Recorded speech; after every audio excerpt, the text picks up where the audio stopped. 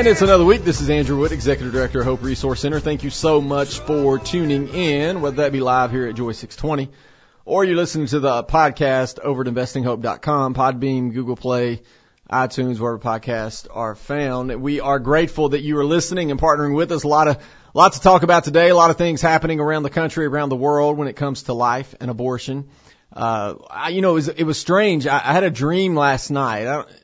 Sometimes my dreams are like vivid. Sometimes they don't make any sense.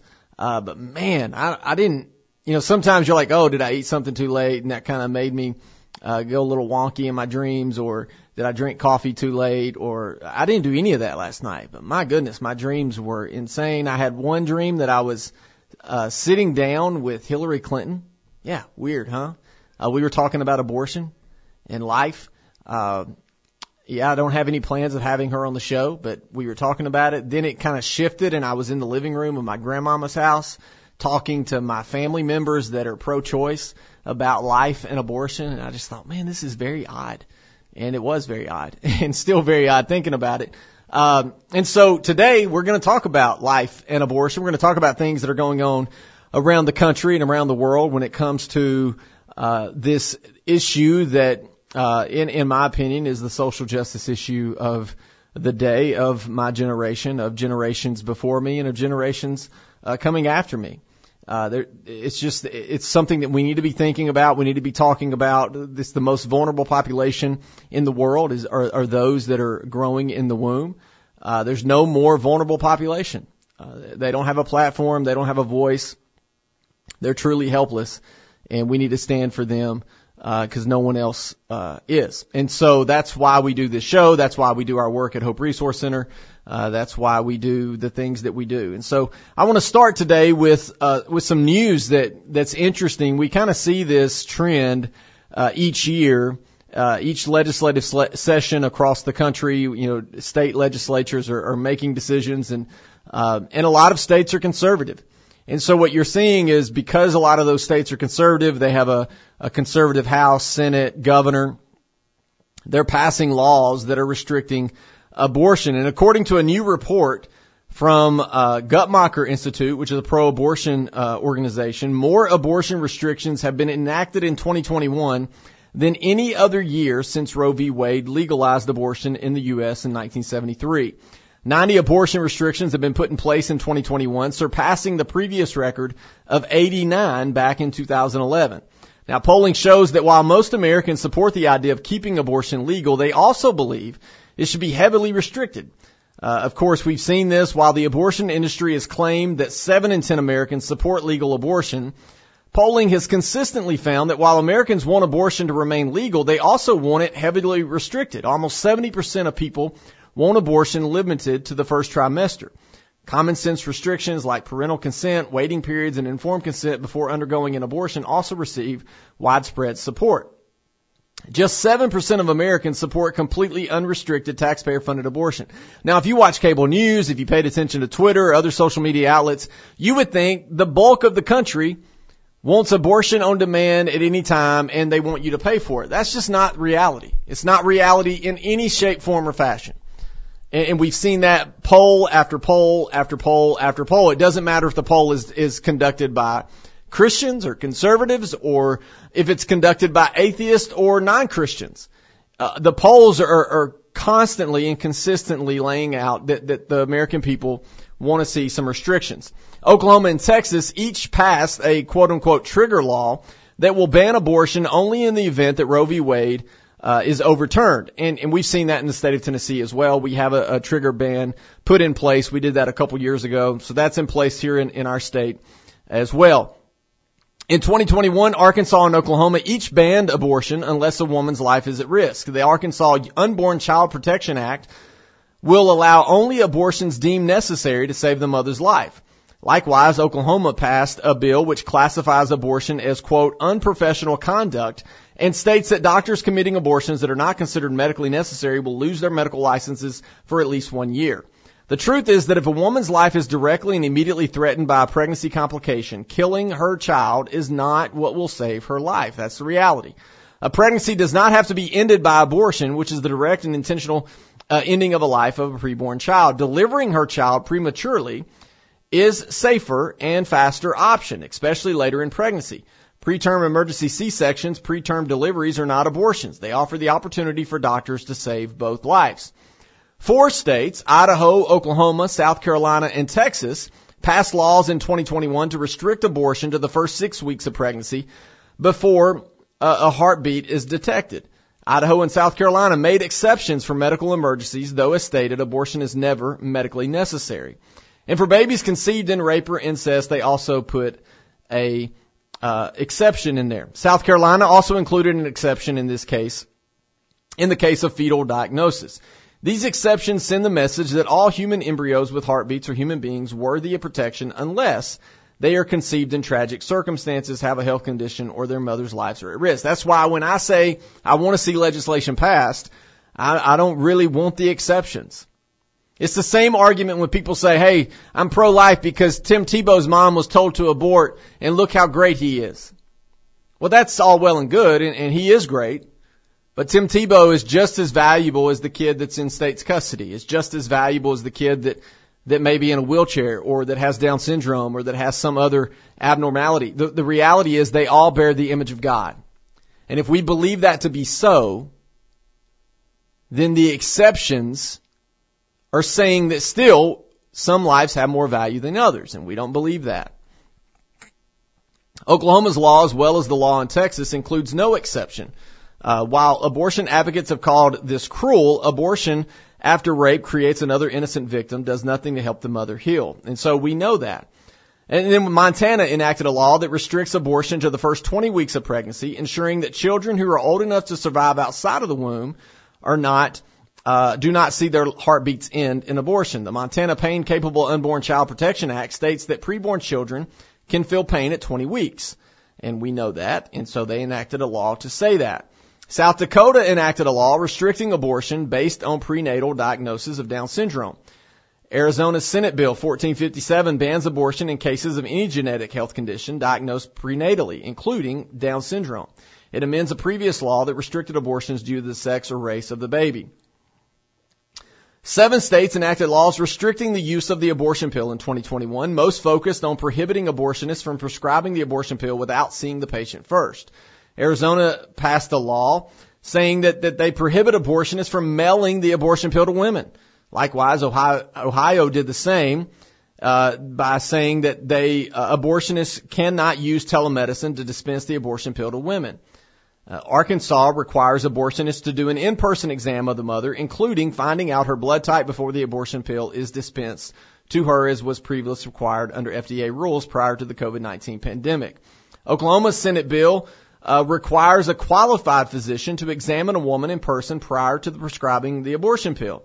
Montana passed a similar law, and the info goes on and on and on. And then you had 16 U.S. cities have become sanctuary cities for the unborn since January, bringing the total number to 33. In Texas, the latest sanctuary cities are Grapeland, Goldsmith, Carbon, Gorman, Murchison, Latexo, Lubbock, Abernathy, Poynor, Levelland, Sundown, Sterling City, and Centerville.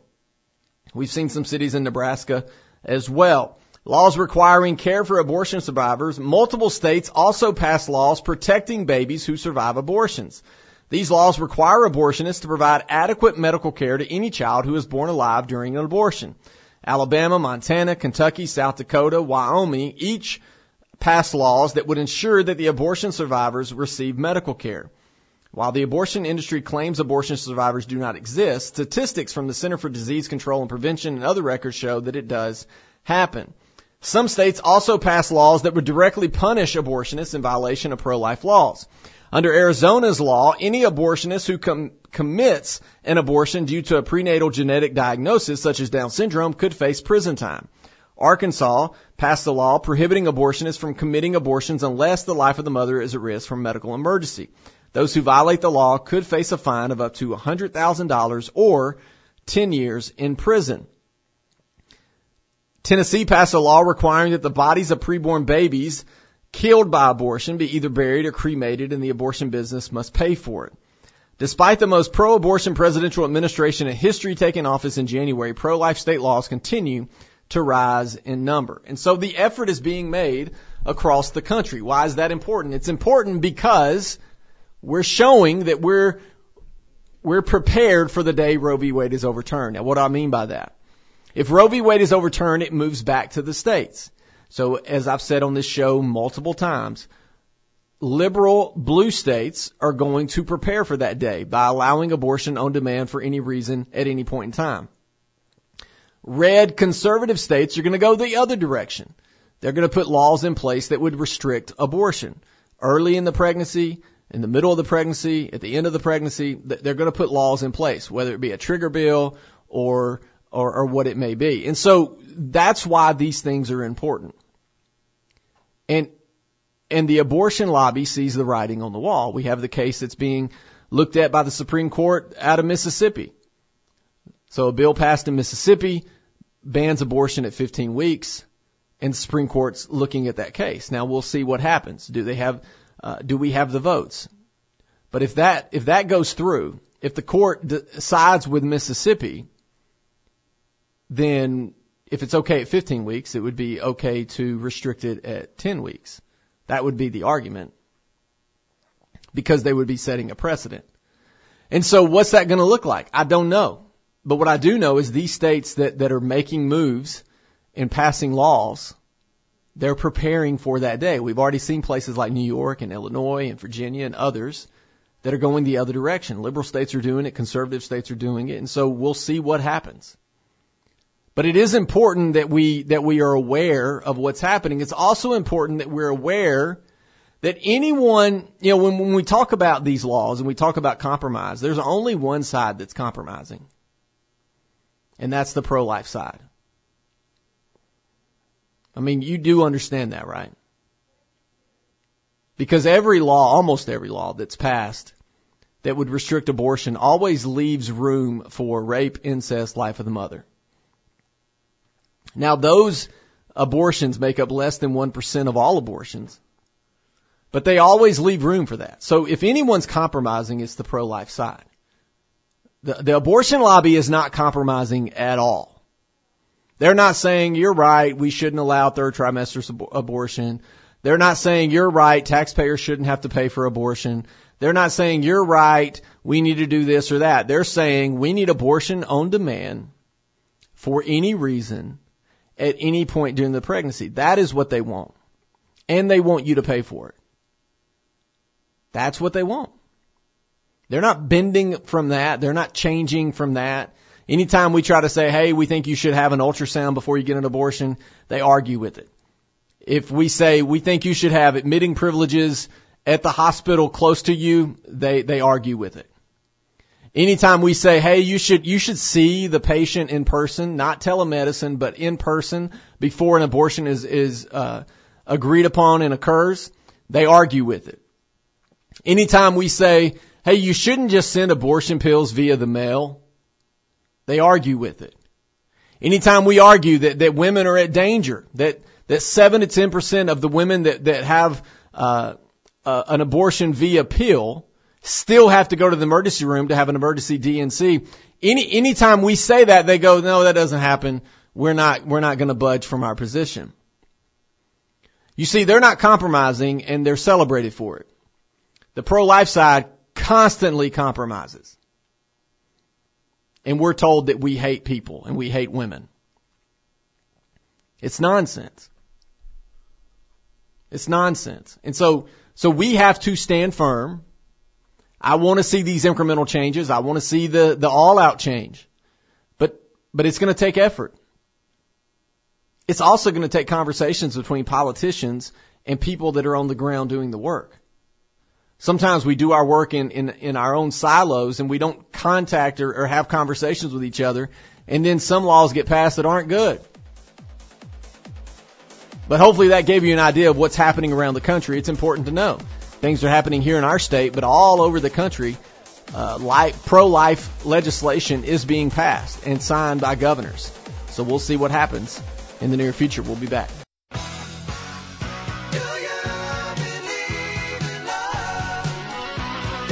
So as the conversation continues, a lot of times we talk about the work that we're doing, and for some of us, it's like we're alone. And what what I mean by that is that, hey, no one else is on our team. We're struggling. We're kind of doing this on our own. Last week I had a meeting in Murfreesboro with close to 30 other pregnancy center directors in this state. We're not alone, folks. I mean, just in the state of Tennessee, we have over 30 centers doing great work, probably closer to 40. And it covers all the state, west, middle, east, and everywhere in between. Rural communities, cities, towns, suburbs. We're doing the work. And it's not just our state, it's all over the country. It's, in fact, all over the world. Heartbeat International's worldwide directory of pregnancy help has surpassed 7,000 listings. 7,000. Heartbeat is the first network of pro-life pregnancy resource center founded in the U.S. and is the most extensive network in the world. With more than 2,900 affiliated pregnancy help locations in more than 60 countries around the world, working to provide alternatives to abortion. Heartbeat's worldwide directory and online directory of life-affirming service providers around the world is the leading comprehensive list of pregnancy help organizations. Heartbeat is observing its 50th anniversary, and we celebrate with them. Heartbeat International publishes the worldwide directory each year to be the most complete list of life-affirming pregnancy help, including provider locations across the globe, whether Heartbeat affiliates or not, to connect those looking for help with those who provide help. Heartbeat has identified life-affirming programs in more than half of the countries of the world. And then the directory to refer clients for help outside their own service area when needed or for specific help that they do not provide themselves, such as housing. They also use it to connect with other pregnancy help organizations for networking. Heartbeat International's 24/7 pro-life contact center option line uses this directory for referrals to centers outside the U.S. and Canada when requests for help are received. The directory has its origins with Heartbeat's founding and its value as a means of connecting pregnancy centers, and that's been a component in the pregnancy help movement's progress over 50 years. Heartbeat affiliates receive a complimentary print copy of the annual updated Pregnancy Help Ministry reference. Heartbeat board chair and former president Peggy Hartshorn commented on the critical nature of the worldwide directory and enabled pregnancy help personnel to help save lives. This is what she said. It is crucial for our pro-life mission that we find and make known every service provider anywhere in the world that offers life-affirming pregnancy help so every woman can have a healthy pregnancy and a healthy baby and never conclude that abortion is her only alternative. Heartbeat's founders, who published the first directory in 1972, were really visionaries who saw that a directory of service locations was a key part of the essential safety net needed once abortion was unleashed on both women and children. The inaugural directory consisted of nearly 200 entries. And then as of July 16th, that number is 7,000. Hitting 7,000 entries in the worldwide directory is a great milestone for Heartbeat. It's a great milestone for our country. It's a great milestone for the world. 7,000 pregnancy centers around the world serving women.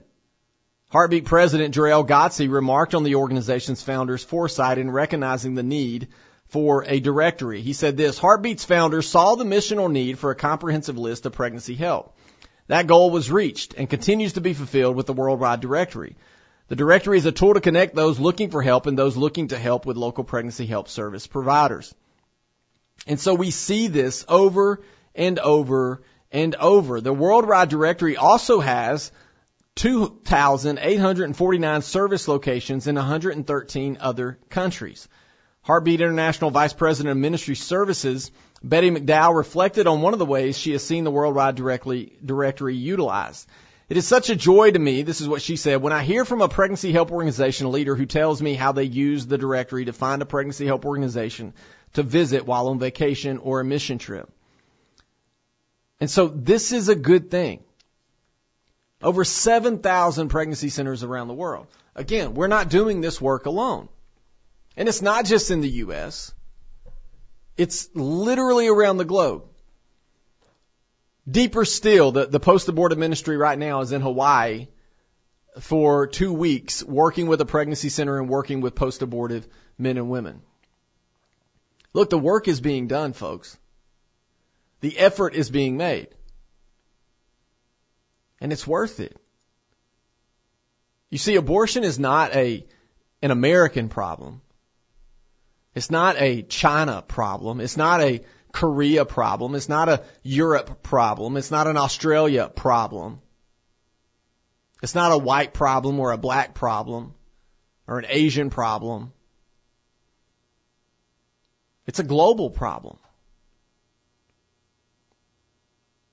And so damage is being done across the globe, not with just loss of life of unborn babies, but damage is being done to women, to men, to our neighbors, to our coworkers, to our cousins, to our brothers, to our sisters, to our parents.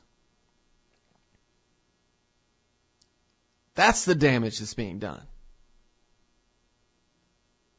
And so when we talk about a culture and a society that is moving in a certain direction,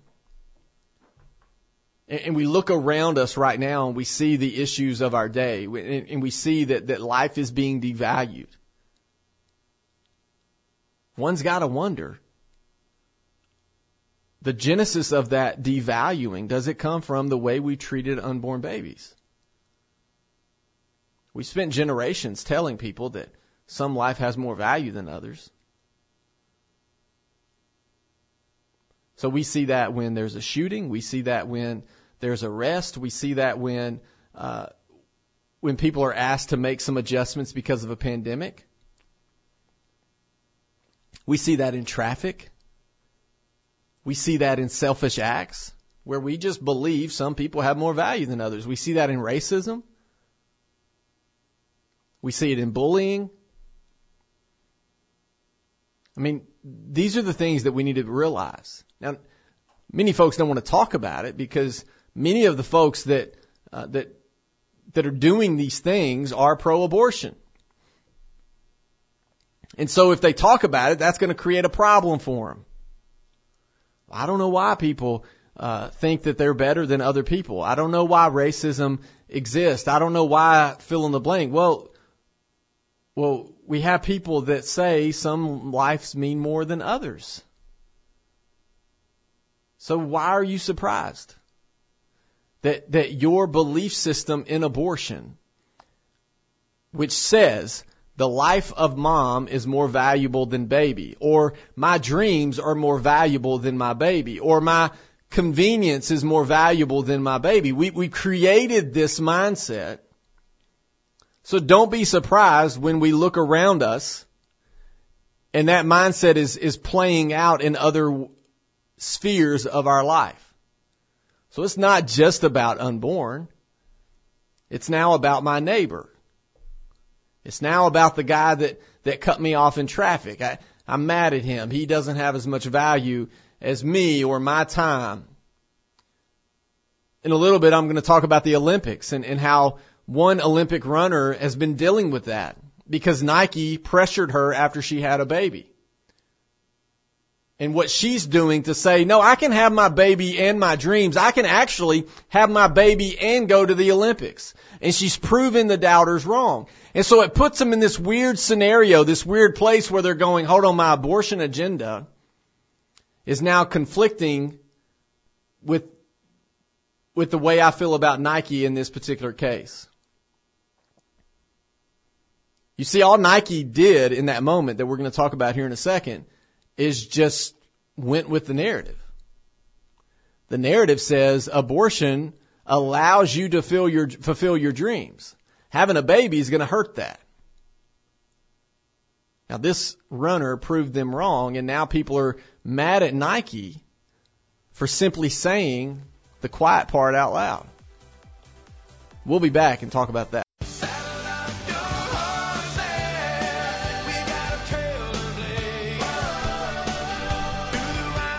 So as we look at what's happening around the globe for life, and we look at the cultural narrative that pushes an abortion agenda, that pushes, hey, your success, however we define it, is more important than having babies. Your success means more. Then we find ourselves and politicians talking about maternity leave and family leave and all of these things. And it's going, well, hold on, that doesn't fit with the abortion agenda. The abortion agenda says you can't have your baby in your dreams. You're going to have to pick one or the other.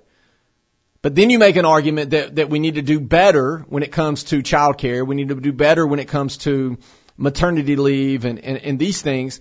And so which is it? Now, I would agree we need to do better with childcare and maternity leave. I agree with that point. But you can't argue both those things at the same time. You just can't. It's the same thing. You can't argue during the pandemic, hey, if we can save one life, it's worth it, and then argue for abortion on demand for any reason. That doesn't make sense. It's hypocritical. Now, there's certainly folks on the right that's making some hypocritical arguments as well. But you can't make those two arguments simultaneously and be educated on the issue. It just doesn't work. And so now we look to what happened with the Olympic medalist Allyson Felix. So Allyson Felix is headed to Tokyo to participate in her 5th Olympics, but her first as a mom. And in the process, she's helping to provide childcare for other Olympian moms like her. In June, Live Action News reported that the 9-time Olympic medalist in track credited motherhood with helping her find her voice to advocate for athletes who are mothers. Despite her tremendous professional success, Felix's sponsor company, Nike, discriminated against her during pregnancy, even threatening her with a 70% pay cut. In response to criticism from athletes like Felix, Nike responded by creating more maternity-friendly policies, saying, quote, "We have learned and grown in how to best support our female athletes," end quote. Yet female athletics superstars, including Simone Biles, have still left Nike, with Biles saying she wanted to work for a company that allowed her to be a voice for other women. Far from holding her back, Felix said becoming a mother has made her a better athlete and advocate. She commented in an interview, quote, "Becoming a mom, it shifted my focus to thinking about this world that my daughter will grow up in. I don't want her to have the same battle. Motherhood gave me that final bit of push that I needed and helped me find my voice so that I could speak on these very important issues," end quote. That advocacy led Felix to recently partner with both her sponsor company, Athleta, and the Women's Sports Foundation to create the Power of She Fund, childcare grants. According to the fund's website, with the childcare grant, Athleta and WSF continue their work to support individuals and communities of women to reach their limitless potential by providing resources that enable mom athletes to compete without barriers. The expense of childcare is one of the main obstacles facing mom athletes who want to stay in the game while raising a family. Our shared belief is that athletes should not have to choose between competition and motherhood. They should not have to choose between their dreams and being a mom. That is pro-life, folks. Felix herself is quoted as saying, quote, "As a mom and an athlete, I know firsthand the obstacles that women face. I wanted to work with Athleta and the Women's Sports Foundation to take an important step in supporting female athletes as a whole, people, both on and off the field, by offering financial child care support to mom athletes headed to Tokyo. The fund will disperse $200,000 in grant money in 2021 to cover child care costs for qualified female athletes, many of whom do not have any significant corporate sponsorship, with $10,000 allotted to each recipient. 9 of the recipients have already been chosen, and they include Gwen Berry, an Olympic hammer thrower, Olympic saber fencer Marielle Zagunis, and Paralympic volleyball player Laura Webster. Webster told Fast Company it's not an exaggeration to say that the grant is life-changing. It's not just the money, it's that big companies are now beginning to understand what the struggle really is for mom athletes. It sends the message to all female athletes that we don't have to choose between motherhood and our sport. We can do both. We don't have to choose between our dreams and being a mom. Folks, that is our messaging. That is our messaging. And so what is happening right now is the cultural narrative on abortion. That's why Nike did what they did. Nike did what they did to Felix because they thought, well, I mean, this is in line with what the culture says. She can't have her baby in her dream. She can't be an Olympian and be a mom. So when Nike backed out of the agreement, it was like, well, we're not going to get pushback because we're just falling in line with the narrative of the day. The abortion narrative of the day is you can't have your baby and your dreams. You can't be a mom and a superstar Olympian athlete. You can't do both. You have to pick. And Felix picked to be a mom. Now what Felix did is showed that, no, I can do both. And she went further and said, you know what, I'm a better athlete now that I'm a mom. And so Nike then starts backpedaling. Well, we've seen the error of our ways. We're gonna put policies in place that celebrate motherhood. Now, why did they do that? They did that because financially it's starting to hurt them. But Simone Biles, the most popular Olympian in the world in gymnastics, pulled away from Nike because she wants to have a voice and she doesn't feel like she can have that voice if she's with Nike. Folks, this narrative is important. So what's going to be interesting is you'll see a lot of folks come up and support Felix and her dispute with Nike. And they'll support her fund to help with childcare for moms. And then they'll turn around and support Planned Parenthood. Then they'll turn around and support the abortion lobby. You can't have it both ways. You can't look at some women and say, you can't have your baby in your dreams. You don't have to be an Olympian. Maybe your dreams is being a nurse. Maybe your dream is owning your own business. Maybe your dream is being an engineer. Maybe your dream is being a journalist. Maybe your dream is owning a Chick-fil-A. I don't know what your dream is. Maybe it's just simply getting a degree. Maybe it's becoming an attorney. Maybe it's fill in the blank. But the abortion lobby will look at you and say, you can't have both of those. Yet they get in line and support Felix in her dispute with Nike. Well, how do you do that? So we need to be celebrating this story so that women across our country and around the world can see you can do both. You know what? And for some, maybe your dream is being a mom.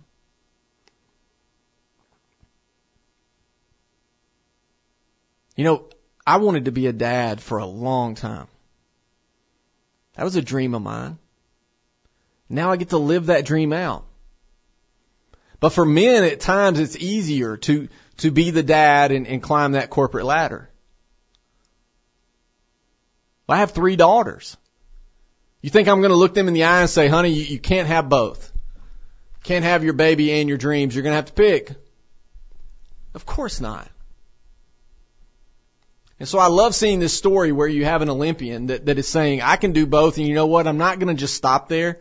I'm going to be vocal about it. I'm going to provide child care. I'm going to help raise funds to provide child care for other Olympians. I mean, that's awesome. That's the message we need to be telling the world. But the problem is that message at times falls on deaf ears because we push the abortion agenda. And so when we push the abortion agenda, the rest of the world is looking at us and going, you say you care, but your laws don't say that. Your rhetoric doesn't say that. Yet here we are. So I hope that this narrative, I hope that this story gets picked up globally. That moms would be celebrated. That moms would be told you can do both. You can have both. Now for some, that being an Olympian is nowhere on the radar, and that's impossible. But still the message remains that you can have your baby and your dreams. You can have both of those. And I'm glad Nike backpedaled on this, because they were wrong. This happens far too often. We fall into the narrative of well, you're not going to be as good of an employee if you're pregnant. You have people actually say, I'm not going to hire women that are in their reproductive years because they'll just hold us back in the workplace. Like that's not a message we need to put forward. The message we need to put forward is We're going to be here for these moms. We're going to celebrate with these moms. One thing the last 18 months have showed us is that a lot of people can work from home, which would make it easier for moms and for dads. So there's still work to be done, but this message, this narrative and this story is an important one. It's important because it's making a difference. And so, people say, well, when Vice President Harris became the first female vice president, that they sat with their daughters and they cried and they wept and they said how awesome that is. Yeah, that's all well and good. But what's the greater message saying? So now when I watch the Olympics, I can look at my daughters and go, look, I don't know if you'll ever be an Olympian. Probably not. But look what this woman is doing as a mom and as a great athlete. You can juggle both. And it's worth the effort. That's a message that'll stick. That's a message that deserves to be heard. And I'm glad it is being heard by millions around the world. We'll be back.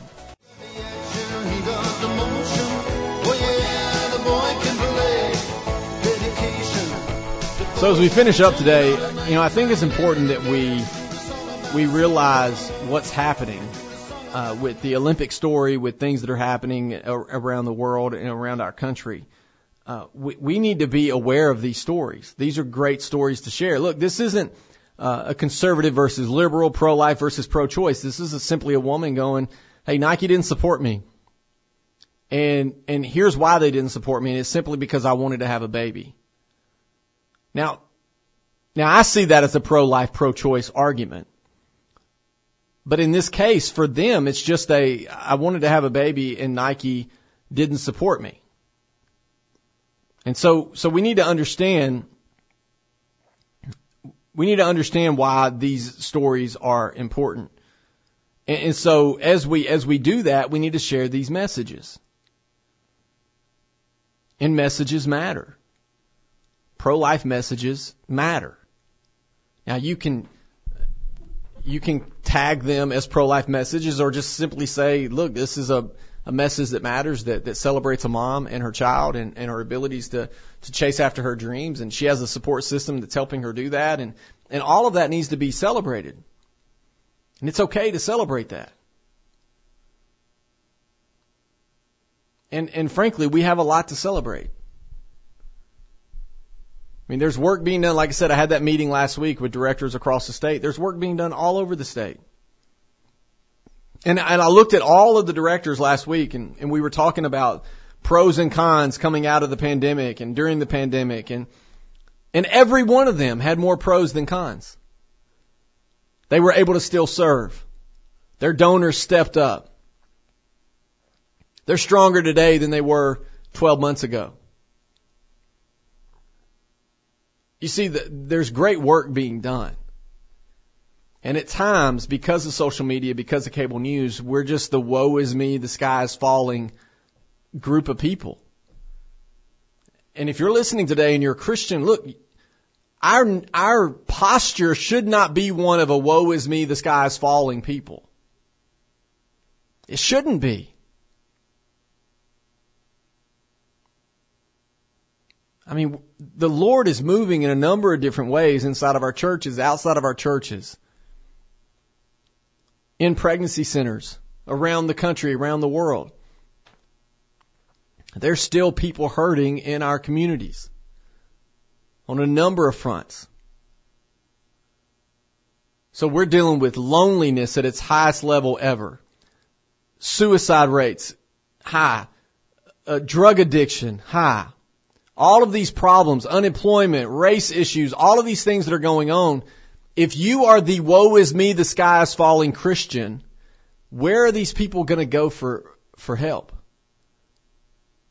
Where are they going to go for hope? If everywhere they look, everybody is woe is me, the sky is falling. If the church is the woe is me, the sky is falling church, they're not going to come to you. They're not going to come to you to look for help and assistance. We had a guy walk in the other day at Hope off the street. He's homeless, just in a bad place. And when we got help to get there to help him and get him in a safe area, they asked him, what are you looking for? What are you doing? And he said, I want what they're selling at this place. And we thought that was weird because we don't really sell anything. But then he pointed at our sign on the wall that said hope. And he said, I want that. I want what they're selling. I want hope. You see, if you're the woe is me, sky is falling, people aren't coming to you to hear the good news. If you're the negative Nancy of the group all the time, people aren't coming to you to hear the good news. If all you do is complain about politicians, people aren't coming to you for the good news. If all you do is complain about your church, people aren't coming to you for the good news. Sure, we have problems in our world that we need to address. But we can address those without being the woe is me, sky is falling people. Because we have the good news. We know how it ends. Regardless of Supreme Court decisions, regardless of legislation, we know how it ends. And that's something to celebrate. Sure, we stand and we fight in the times that are tough and when things are happening around us. But don't ever become that negative, bitter person. Because in the moments where people need you the most, they're not going to come to you because all you have to give is negative and bitterness. Let's make an effort. It's worth it. Celebrate that today. Thanks for listening. We'll talk to you next time.